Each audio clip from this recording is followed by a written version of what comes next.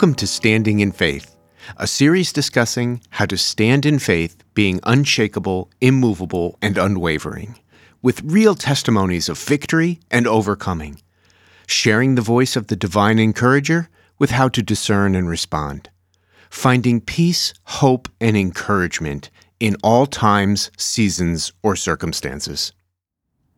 My hope is built on nothing less than Jesus' blood and righteousness.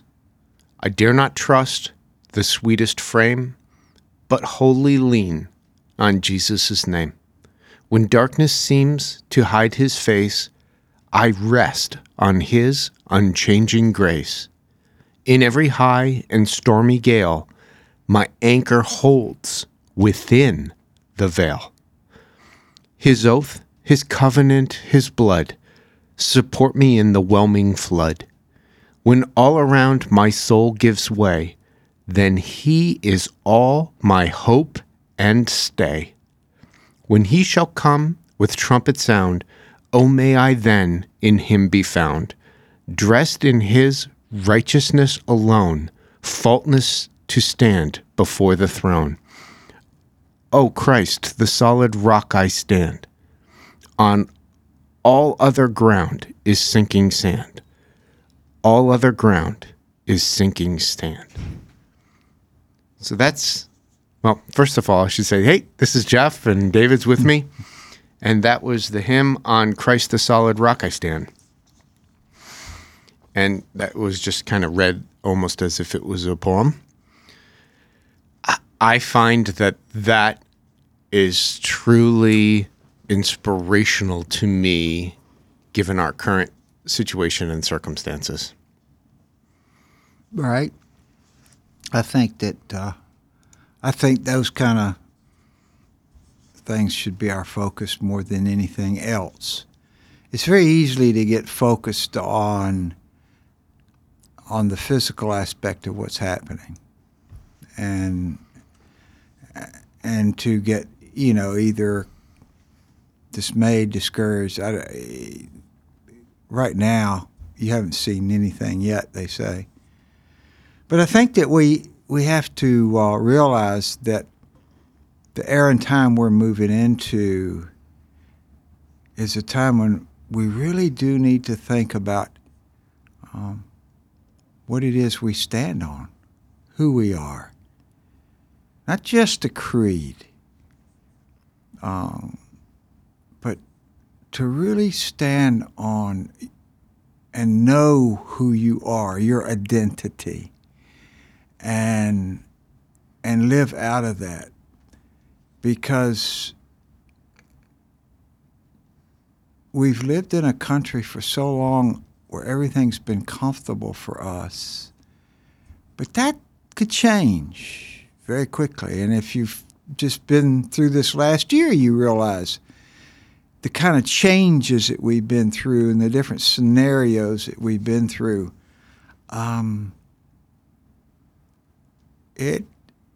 It carries with it a lot of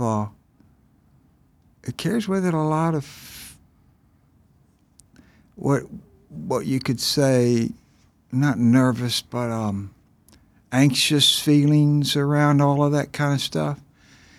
And, and there again, we have to be careful. It's interesting because in thinking about a lot of this stuff, I walked out the house the other day, and sorry, Jeff, you jump at any time, but I walked out of the house the other day, and there was a sparrow on my steps, and it was dead. It was just laying there, just a little sparrow. Excuse me. And I looked down at this thing. I thought, at first I wasn't sure if it was dead or not, and I reached down. Of course, it was stiff. So I took it and threw it off the steps because the dogs were going to come out in a minute, and they would have probably latched onto it, And but I threw it aside, and I got to thinking about that dead sparrow on my stairs, and I started kind of meditating on that. Instead of just thinking, oh, it's just a dead sparrow who probably ran into the side of my house and bam, died. I thought, there's that scripture that says, how much God cares for us and takes care of us.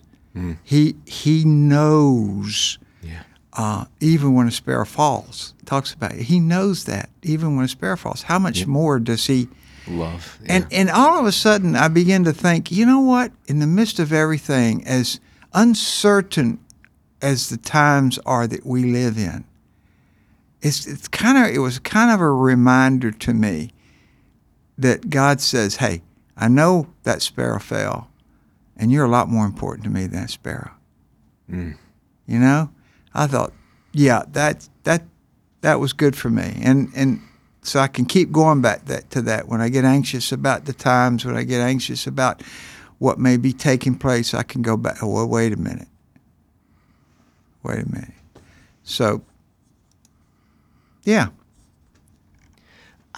I lock on to righteousness.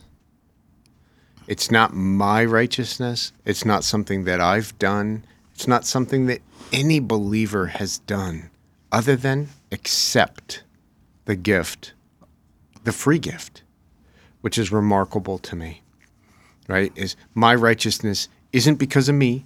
It's not that I'm a good person. It's not that I have good feelings or good attitudes or I've done this or I've done that or I've helped this or I've helped that. It's because of Jesus and Jesus alone. There is no other way. Right. So I lock on to that righteousness. And then we're going to put a bunch of pieces together here and hopefully lead us towards a destination. And stay with us, because that destination is ultimately revival. So I start with that and standing on the fact that I'm on Jesus and Jesus alone and his righteousness, that he loves me as your sparrow example. Then I go to Acts chapter 28, verses 26. I'm going to read it from from the Passion Translation. And this starts on verse 26. You will keep learning, but you will not understand. You will keep staring at truth, but not perceive it. For your hearts are hard and insensitive to me.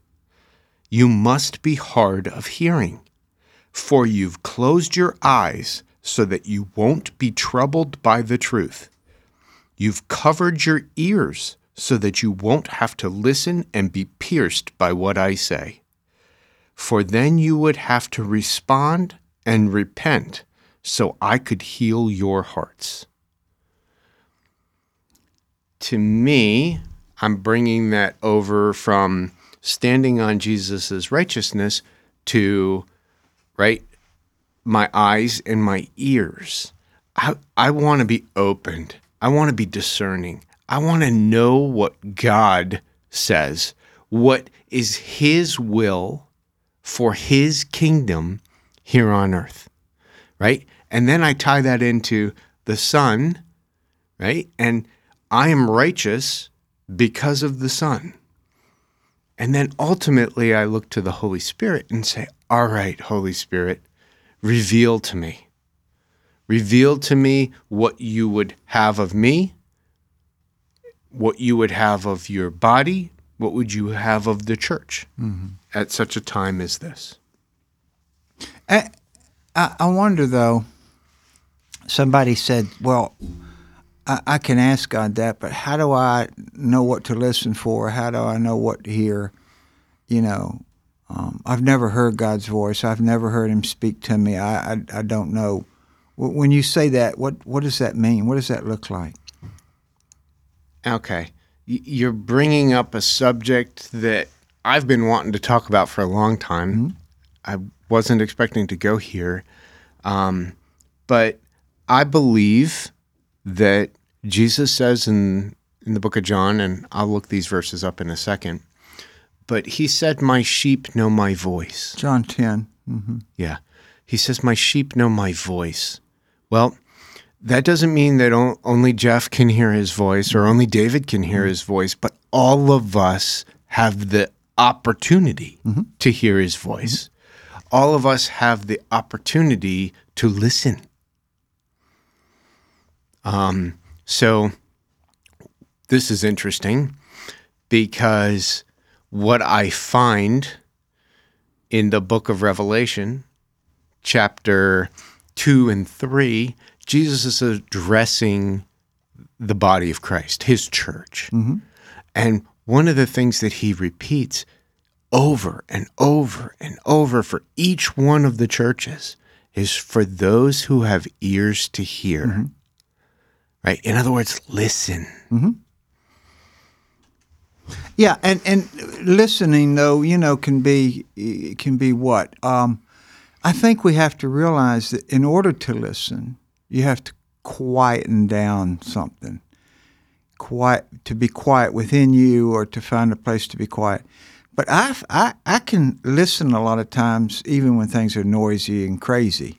But it's because I've learned over years and years and years of experience of knowing that this is God speaking to me in some capacity or other.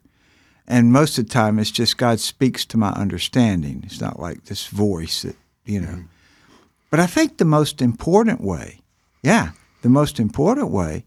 is that no other venue is you have the Word of God.